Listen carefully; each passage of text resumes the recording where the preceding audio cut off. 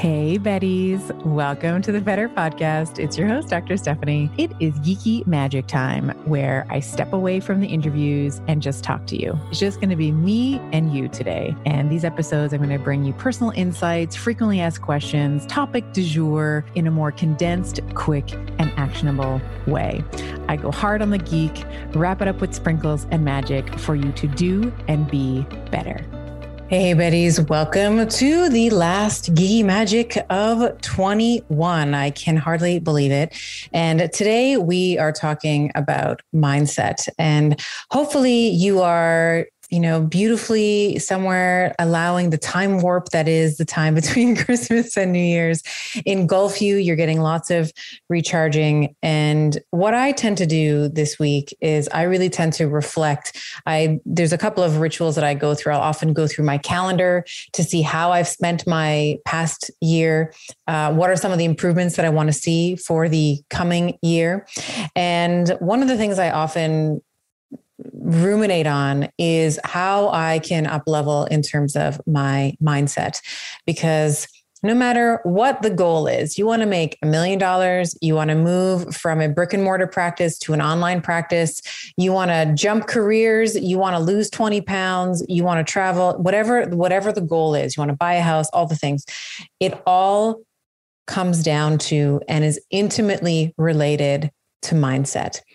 And the way that we think about ourselves, the way that we process our trauma, the healing that we actively engage in is going to be the decider, right? This is the decider that will predict your positive outcome or negative outcome or no outcome at all. And so I saved the best for last in a way. I know that my audience, I know we all love talking about the physicality of things, the metabolism, the weight loss, the hormones. These are all really big hitters on the show. I know that you all love these topics. Some of the topics we're going to explore in today's mashup are going to include who I believe are some of the biggest thought leaders in terms of mindset, resilience, mental grit, and of course, how that can translate into your everyday life. And this is not something that people like to talk about. This has been my experience that we all like to skim over mindset. Like, yeah, I know it. I got it. Yeah. I got an inner child. Know it. I know where it comes from and I don't want to deal with it. I just want to acknowledge that it's happened and I feel like I'm done with it. But this ever evolving consciousness requires attention in the same way that your lift schedule requires attention, in the same way that your meal prep requires attention. This too requires your attention. And as you unravel, if you so choose to unravel some of your pain points from your past, it can be messy, it can be ugly, it can be uncomfortable, and we are taught to run away from it. So I will invite you, if you feel so called, to listen to some of the awesome, incredible guests that I've had over the years, talking over specifically this year, because this is a 21 mashup, over the concepts of mindset and through some of the different facets. So we start with Dr. Nicole LePera. She has come on the podcast twice. The clip you're going to hear is related to her book, How to Do the Work. We actually have two clips from her because that conversation was probably, it is actually the number one podcast episode that we've done on the show to date. Second only to Dr. Shefali Tsabary, who's also in today's show as well. So we start with Dr. LePera. She is talking in this first clip about our inner child. And this is where people tend to be like, yeah, I know I got an inner child, had a traumatic mother always said this to me, father did this to me, uncle did this to me, this happened at school. We are very good at identifying potentially where these traumatic insults we have accrued with our nervous system. Where we tend to be on aggregate, not so great is process. Is sitting with the uncomfortable, allowing ourselves to process the grief, the sadness, the loss, potentially the abandonment that you and we all have experienced. So Dr. LaPera here, Nicole, is talking about how our inner child is baked into our neural networks. So I've often said on the podcast, my inner child is baby Steffi. She has certain fears around abandonment based on my past, of course. And so she talks about how sometimes when we acknowledge that there is an inner child, but we don't do any work around it, and we just sort of stuff it away like, yeah, I got an inner child. I got it. Like baby Steffi, you can go sit in the corner kind of thing. We can often have these really big feelings, these really big, and they can be triggered by the most mundane, idiopathic events, and we can completely explode for absolutely no reason. And when you invite consciousness in, and that is to say, to become aware potentially of the thought patterns, the rackets, if you will, that are going on in your head. When someone says something, what are some of the 5 to 10 thoughts that you can actually pick out of your racing monkey mind? I get a lot of questions about how to ease perimenopause and menopause symptoms, and here's a really simple answer for you. Take a good mineral supplement. Your body loses a ton of minerals as you transition through perimenopause and menopause, and mineral deficiencies make a lot of the common symptoms worse. For example, if you're struggling with poor sleep, fatigue, joint pain, hot flashes, or any other side effects that are wearing you down, you might think about giving Beam Minerals a try. Their full spectrum mineral supplement contains every single mineral that you lose during perimenopause and menopause.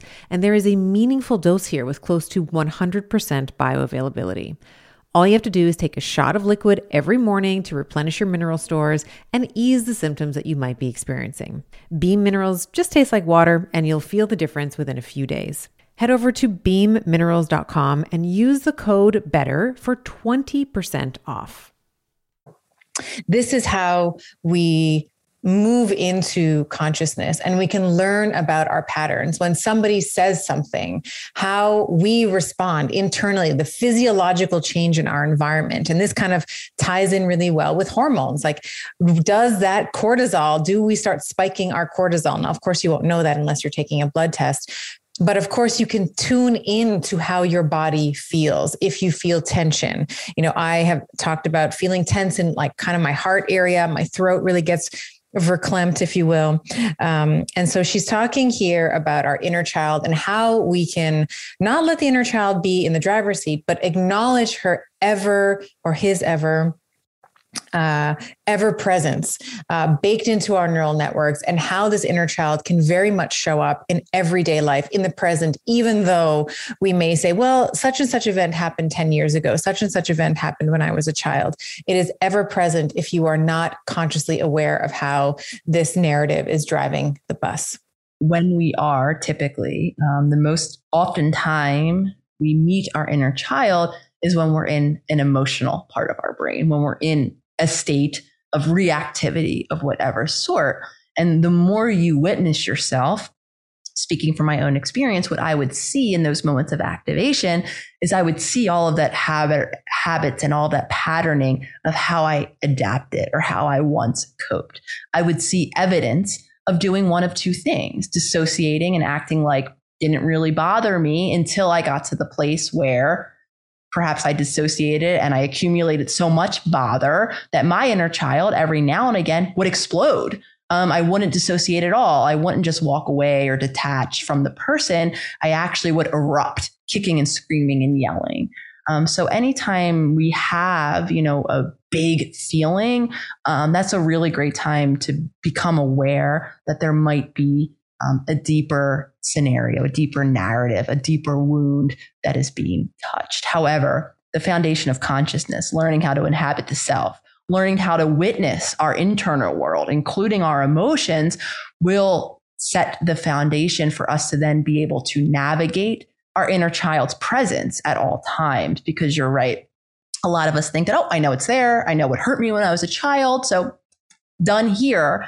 However, like I said, our inner child lives in the neural networks in our brain that are firing outside of our awareness, always looking for threat, usually causing that point of that reactivity that a lot of us carry shame around. I can tell you, speak from my lived experience, It doesn't feel good when I've yelled and screamed something I don't mean because I've erupted from that very wounded place. It doesn't feel good when I hear myself, when I've checked out from a situation because I'm upset with you and now I'm not going to respond to your text and I'm going to think things like, you'll miss me when I'm gone. Similar things of detachment of, again, that wounded space that I felt when I felt alone as a child. None of that feels good to view upon and to acknowledge, the pain that I might have caused loved ones. However, if I can pull back and make space for what it was, for the pain it came from, I can cultivate not only compassion, but again, over time, I can cultivate the opportunity to begin to respond in a new way, not to shame myself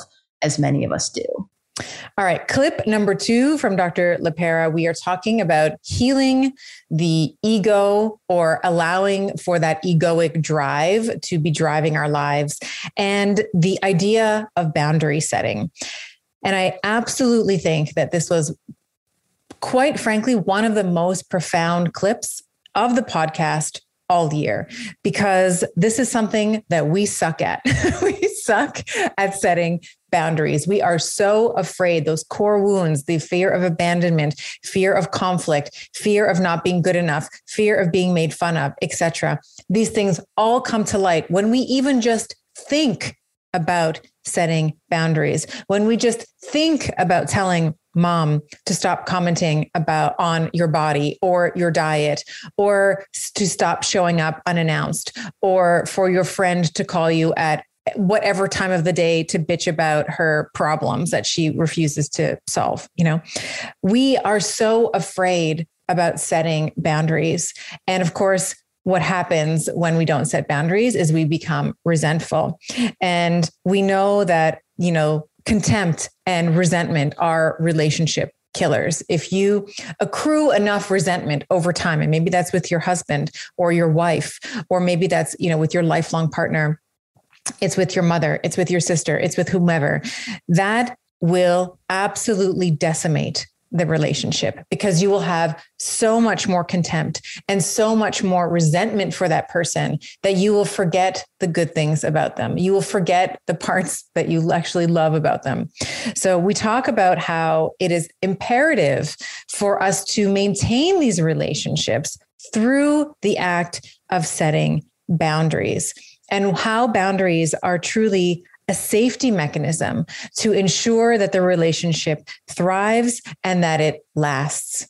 So here is just a wonderful, probably one of the more important clips in the year around boundary setting with Nicole LaPera.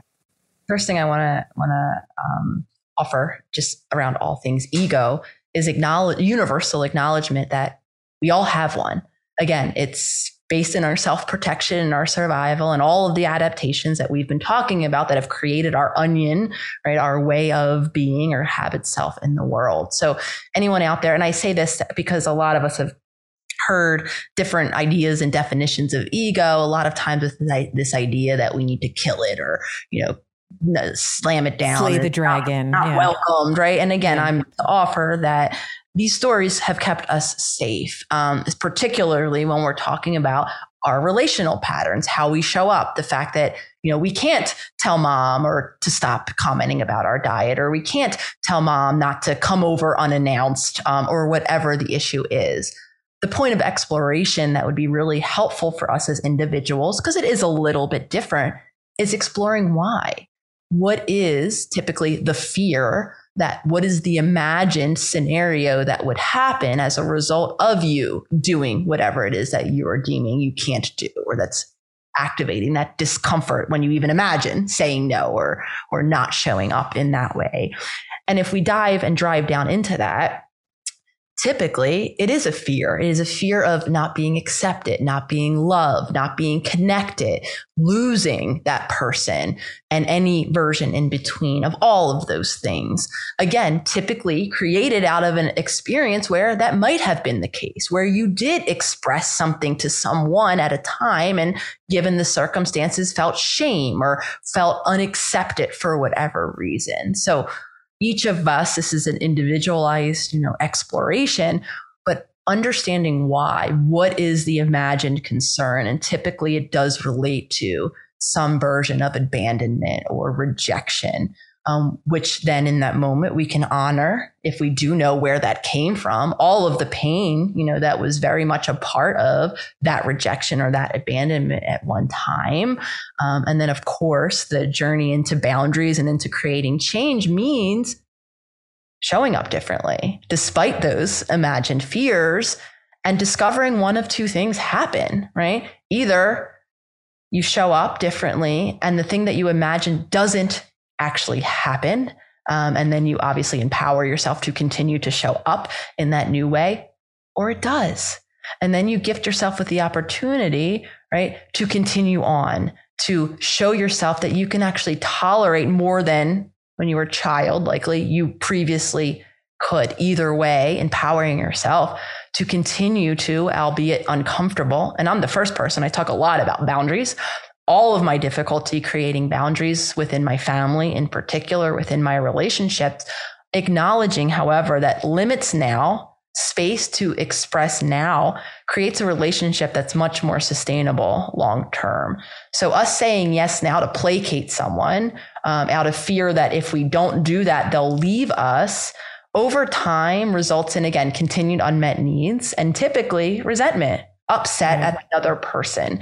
And resentment, I know, and any relationship therapist out there probably has studied the idea of contempt, which is a document relationship killer. The more we get upset with someone else for our unmet needs, the more likely we are to cause damage to that relationship. So boundaries are incredibly uncomfortable, though for many of us, they are the limits and the new safety mechanisms that save our relationships over time. Next up, one of the top episodes again of the show all year and all time, Dr. Shefali Tsabary, who has become a good friend of mine over time.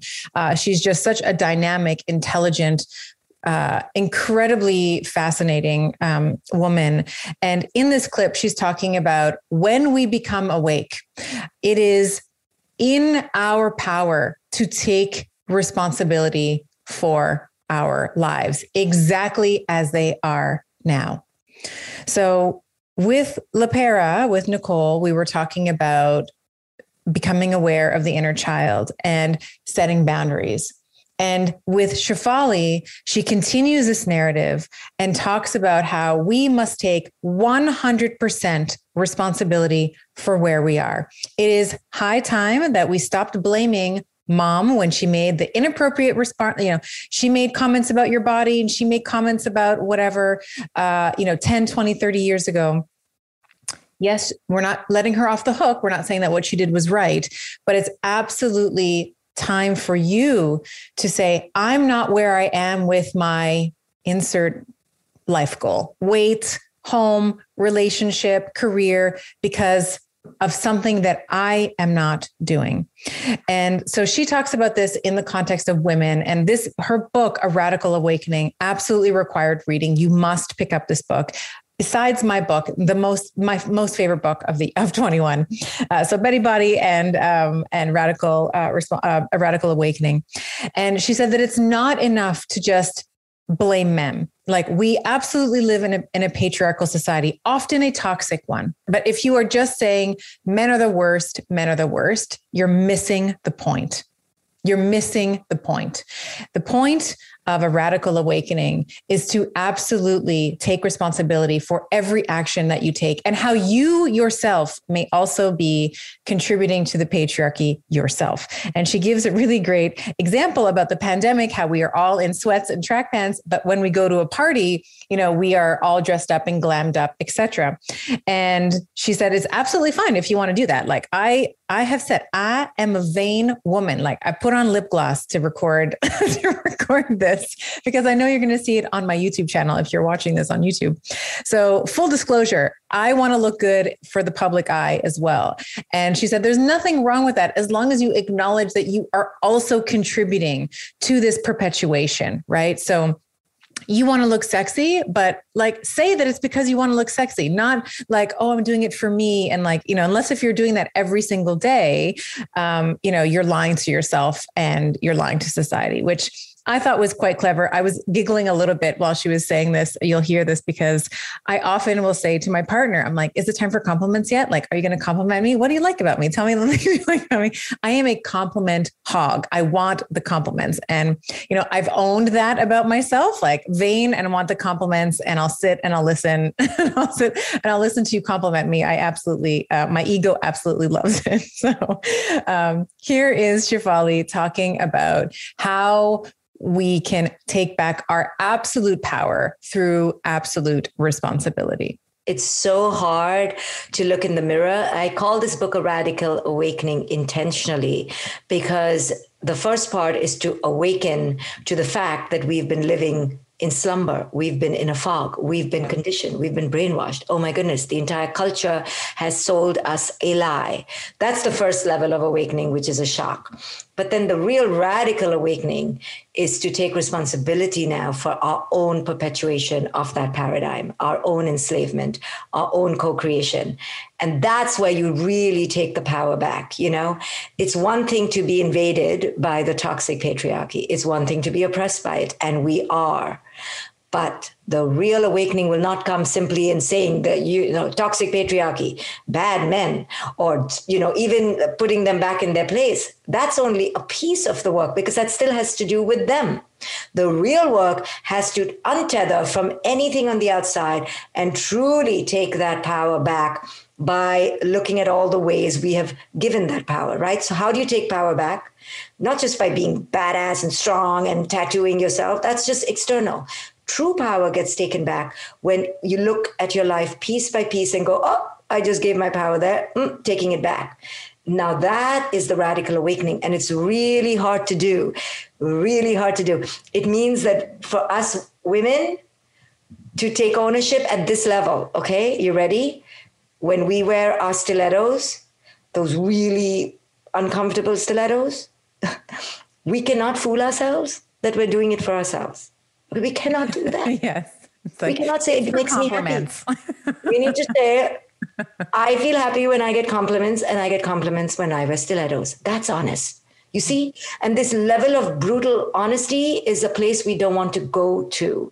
But 2020 and the pandemic has shown us women how we love being in our sweats. No bra, no makeup. We're so happy. So what happens to us when we go outside for a party? Now, of course, we all want to look sexy, but we have to own that we want to look sexy, not just because it feels good on one level. It's because there's another level, because we like the attention. Because at home, our partners are like, can you look sexy? Can you please look sexy at home? And we're like, no, it's the pandemic. I'm who I am, and this is what I wear. So at home, we're one way, where we're truly authentic because there's no external validation. But what happens the minute we go out? Many husbands will complain, right? And not that they have a right to complain, and not that I'm agreeing with them, but it's just they will observe the inconsistency, and they'll be like, I'm at home all day and I don't get this, fancy outfit, and I don't get the uncomfortable stilettos.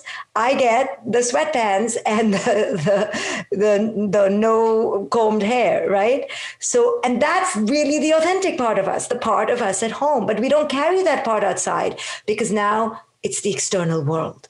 And we have to notice the two splits in us. How are we when we're completely on our own? And how are we in front of people? And that's where we have to take our power back.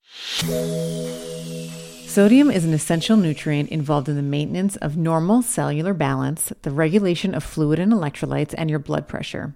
Start your morning right with a refreshing, salty tonic of LMNT.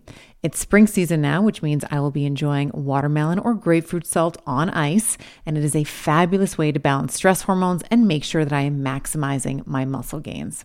LMNT also has a no questions asked refund policy. Try watermelon or any flavor that you want, and if you don't like it, they will refund your money. No questions asked, and you don't even need to return the box. Head over to drinklmnt.com/Dr. Estima. That's DRINK, LMNT.com/DRESTIMA, and you will get a free LMNT sample pack with any purchase. All right. Up next, we have Sam Skelly, and we are talking all about, this whole podcast was about breath work, but this clip was really a beautiful one. And I wanted to include it because I think that so often we think that healing is so abstract. And it's, a lot of questions that I often get is, how do I heal? What's the healing? What does that look like? How do I finally shed X, Y, and Z, this narrative, this many pounds, et cetera. And one of the things that I thought was a really great tool that she shared, and we're sharing this here in our mashup, is to name the body sensation that's happening. So often we are in our brain, right? Someone says something that triggers us and we're like already thinking about the response. We're in our heads, we're getting angry, we're ruminating, and we're just getting angrier and angrier, rather than saying, where do I feel this in my body? So for me, whenever I feel activated or triggered, it's like throat and heart. Like I feel a lot of pressure in my throat. It feels achy and painful. When I'm very triggered, I actually completely can't talk. Like I have the words like kind of floating around in my brain, and like the mechanism to move my mouth and to use my vocal cords doesn't happen when I'm very, very activated. I also will often feel pressure in my heart. Like I'll feel a lot of pressure kind of around if you're into chakras, throat chakra, heart chakra. So Sam is sharing here how we can kind of get out of our brains and into our bodies, and how healing is not so complicated as our brains would like us to think it is, but it's really a matter of, and this is tying in and building on the original clip with Nicole, is that we want to become conscious of our body. We want to get out of our brains. I like to say sink beneath the throat and get into our bodies and understand what is happening from a physical perspective. Some people will get really sick. There's that really strong gut brain axis. Some people will actually feel so sick that they will need to literally empty either their stomach contents via throwing up, or it could be like they will mass evacuate the intestines and the colon. They'll have to go to the bathroom and they'll have, bowel movements of varying consistencies, right? So some people will feel really sick in that way. I tend to have it sort of higher in the body. Mine is throat and heart, as I mentioned. So please enjoy this clip with Sam explaining how we can begin naming our bodily emotions. Being in the lived experience and naming it in the present moment, it's almost like it like plugs in. Like there's this moment of like, there's truth there. And when we can be 100% authentic with our emotional experience and furthermore communicate that to another person, that's huge. Like that is the healing. There's nothing else that we need to do. Whereas the mind is like, I'm feeling like this. What do I need to do in order to not feel like this? Right. Which is very structured mind, more like the masculine way. Right. Simply just naming the experience and feeling the experience. That is the healing. It's not as complicated as we think. The emotion and like the wave of it is so intense. So the mind can sometimes be like, wow, we must need a big plan in order to diffuse the intensity. right? But it's not true. It's just like naming it to a loved one. Like, whoa, I am feeling so much activation in my system right now. Like, I want to scream. I want to cry. Maybe I will do that, and just naming it and being with it and just letting it flow. Like the body holds so much, and the emotional experience that you're going through might not even be because of the reality in front of your face. And in fact, it most of the time isn't. It's this like archaic buildup of suppressed emotion and experiences and trauma that over time, it gets so wound up in the body that like the littlest thing can like set it off, but it's not about the little thing. It's about the 25 years of not acknowledging our experience that has built that up. And so much of the world is just so emotionally constipated that like the littlest thing, like, I love that like word. we're walking around with like all this junk. And that's why I love breath work so much, right? That's why I am such an advocate for this work. It's because the mind is not doing the work. We use the breath, and the breath does the work for us. The body knows exactly how to heal it if we give it a path and an access point. But what tends to happen is the mind cock blocks it oftentimes, like, you're fine. Just keep going. Just keep working. Right. And so like the breath is beautiful to just like release the structured mind, release all the reasoning, and just get with the experience, which is what you just talked about. It's so awesome. This next clip is with Molly Galbraith from Girls Gone Strong. And we are talking about an abundance mindset as it relates to relating to other women. Now, her book was another excellent book that I read this year. And in this clip, she's talking about abundance. So for example, she gives the example of really not enjoying or hating for many years cellulite that she has on her body that like almost all of us, have. We all, like 90+% of women have cellulite, despite what Instagram and the filters will tell you. And so she talks about how she moved from a very negative feeling about herself. So I really hate my cellulite. I don't want to wear any shorts, to a slightly less negative thought. And then from that slightly less negative thought, she sort of marinated in that soup for a little bit, how she moved it to a neutral thought, and from a neutral thought to a slightly positive thought, to where she is now, where she used to completely not wear shorts, absolutely hated her cellulite, to it really not affecting her and not really affecting how she shows up or what she wears or what she chooses to wear, et cetera. And one of the things that she said that I was like, oh, I used to do that too, was not choosing light colored yoga wear so that people would be able to see it. And I totally used to do that. I totally used to only wear black. And now I wear everything from, light beige to black and everything in between. And she also talks about, when we have a negative thought, whether it's about our own body or we feel envious or jealous of other women, or maybe somebody says something that triggers you, she goes through a different thought process, which I thought was ingenious. And it was along the lines of like, how can I switch this thought from a negative to a positive? Or how can I what's the most generous assumption that I can make about, let's say it's a person who said something that you didn't like. What's the most generous assumption that I can make about this person and this comment towards me? And so Molly is someone who I've had the pleasure of getting to know actually since her podcast. We've kept in touch and just really love everything that she stands for. Very much a pragmatic approach to things.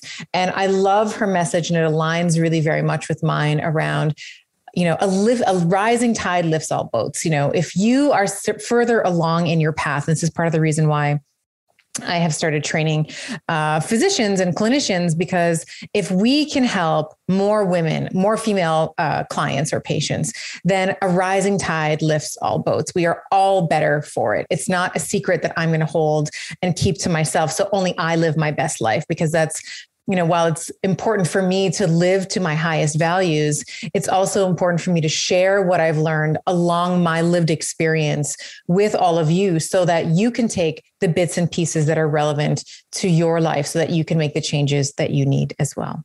First step is always going to be noticing and naming. So we can't change something unless we have awareness about it. And then there are a couple different techniques that I'd like to use that are different depending on the situation, and different people are going to like different techniques. But the first is you can ask yourself, what is the opposite of this thought?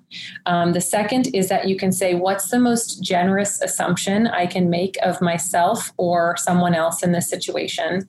And the third is, how can I align this thought just slightly to align with my values a little bit more? So an example that I give in the book is I have cellulite all over my lower body, right? 90% of women have cellulite on their legs. Even when I competed in figure competitions, I had cellulite. I had lost my period. I had shredded abs and I had cellulite on the backs of my legs. And I used to feel a lot of shame around that. And I used to say, I don't want to wear shorts. I don't want to wear light colored yoga pants. People are going to see my cellulite, right? People are going to see I have this thing that 90% of people have. It's so ridiculous. People are going to see I have two arms. They're going to see that I have two arms just like everyone else. I know. Yeah. So I was so worried and ashamed of it. And so, I would think to myself like, my legs look so gross. I can't wear shorts because I have the cellulite, right? So for me, I was able to shift that perspective on that slightly. So I shifted it from really negative to, I've got cellulite all over my legs. It's so gross. I can't wear shorts. I was able to shift that to, I have cellulite on my legs and it makes me uncomfortable, and, I'm struggling with it, but it is kind of what it is. So I was able to take it from really negative to slightly negative.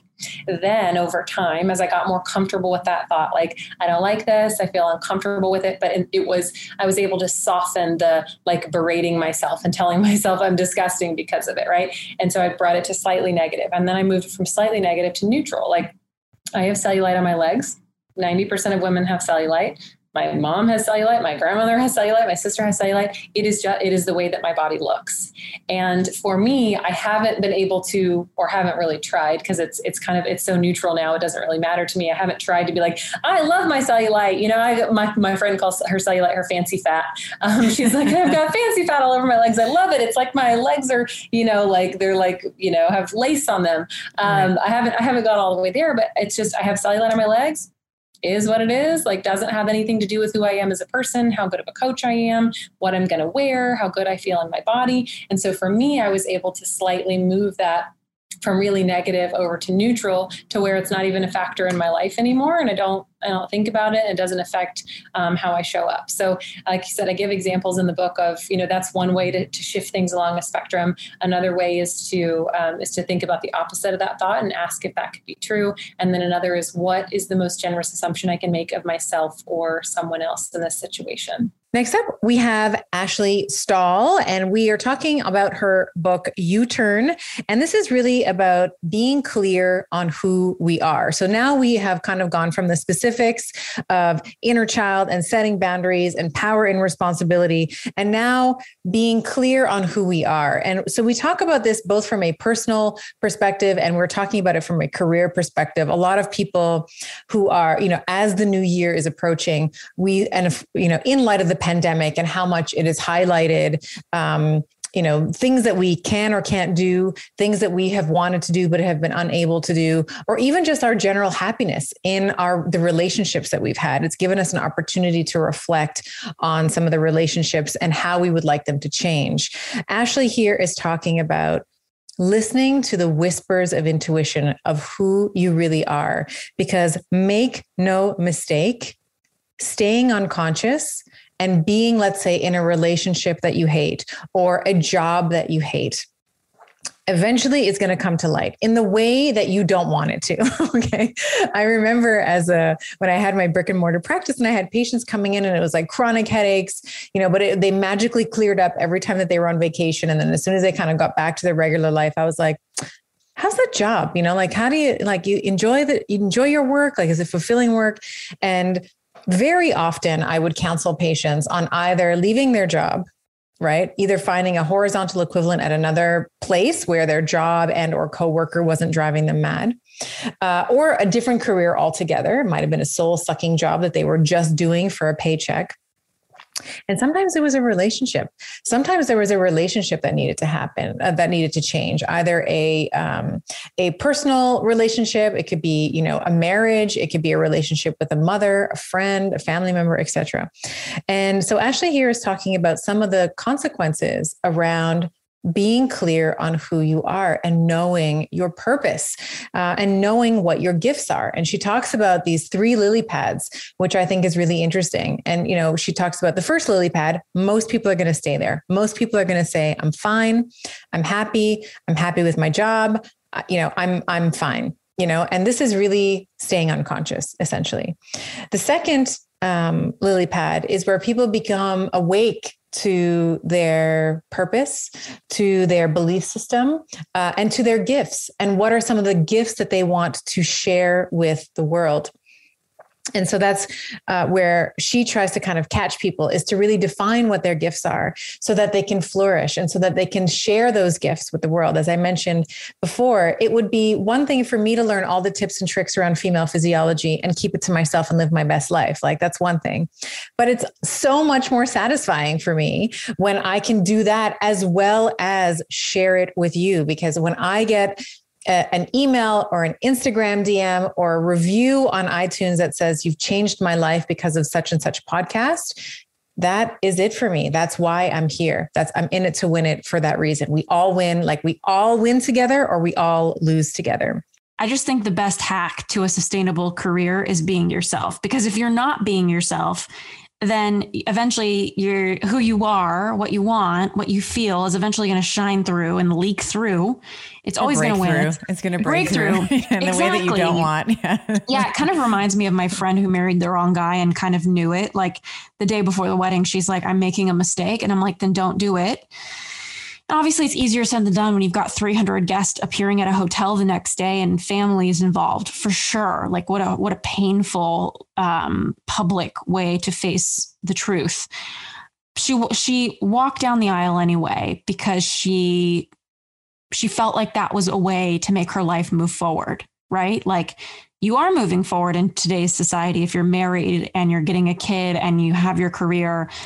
But what people fail to realize is if you're moving forward in someone else's direction, you're moving backwards in yours. And eventually who you are is going to shine through. It's going to win. And you're going to have to dismantle everything you've built in this perception of what's moving forward. So eventually who she was came through, and it's the same with your career.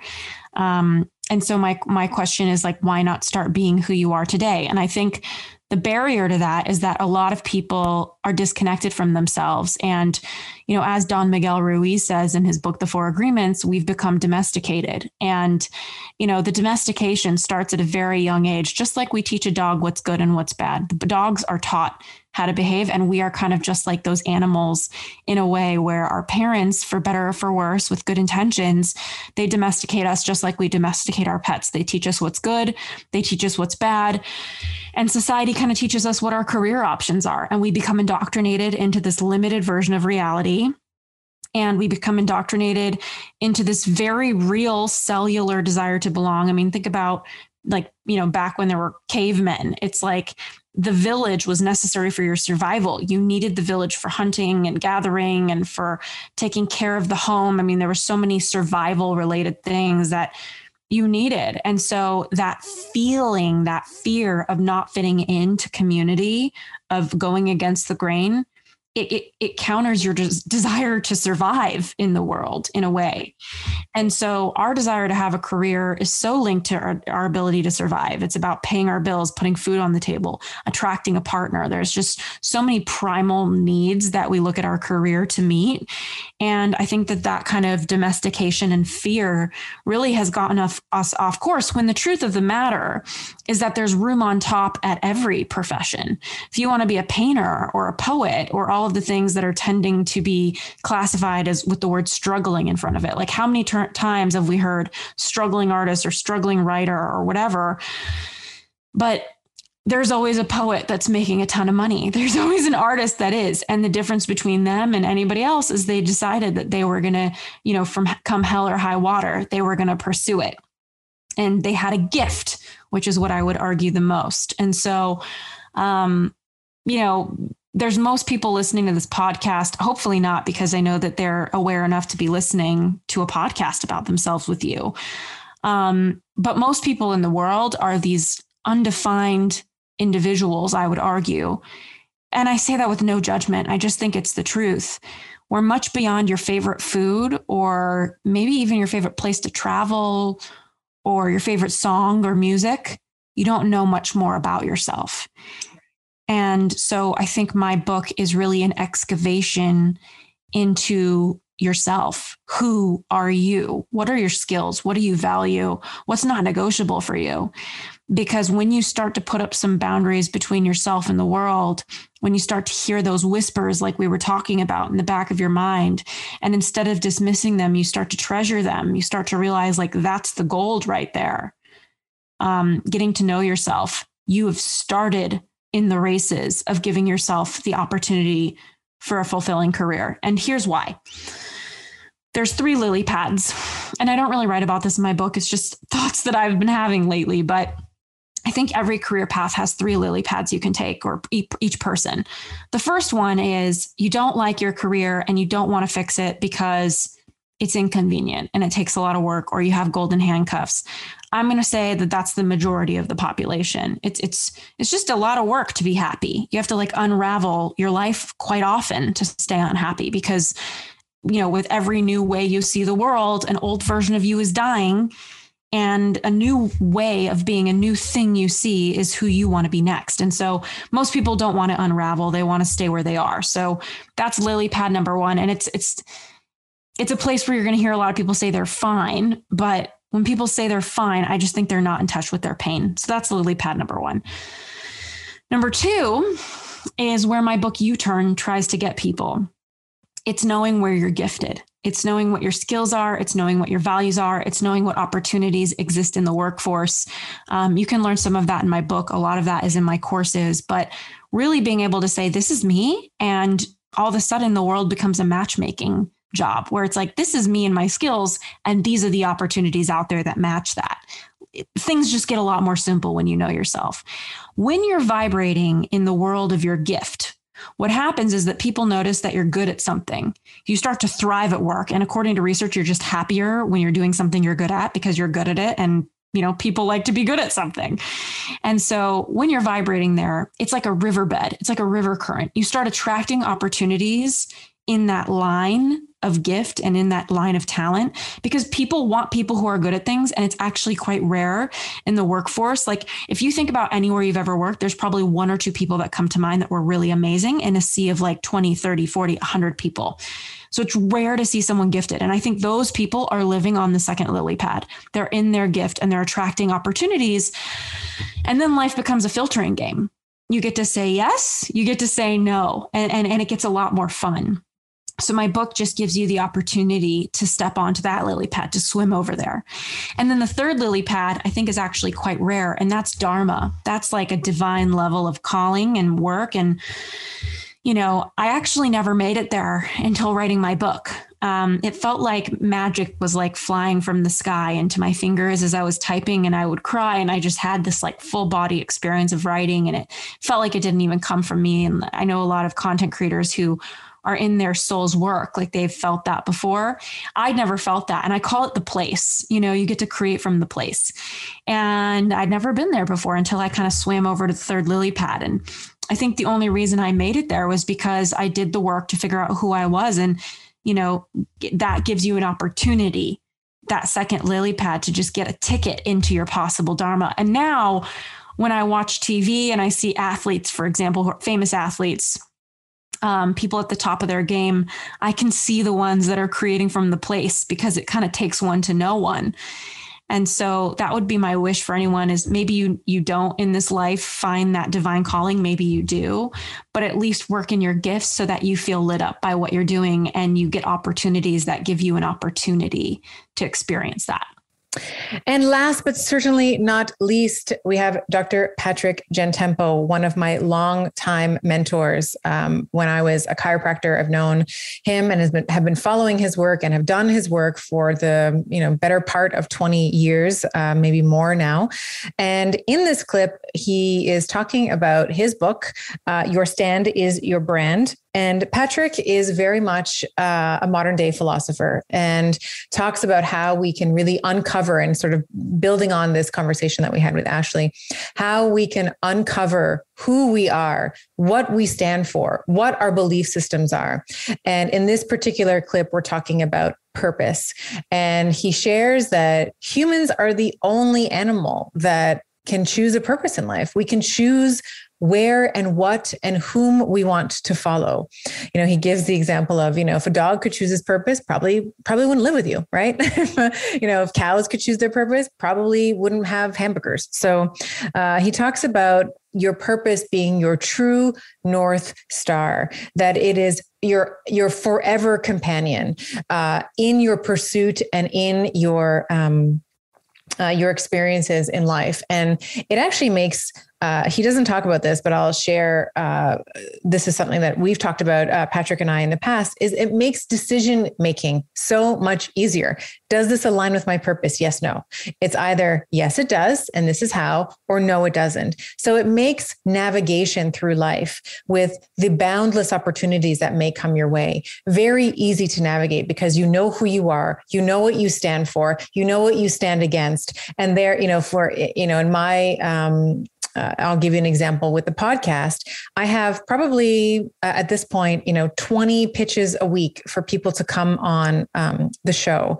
And it's very easy for me to sift through some of these pitches, because I know exactly the type of person that I want to share with you.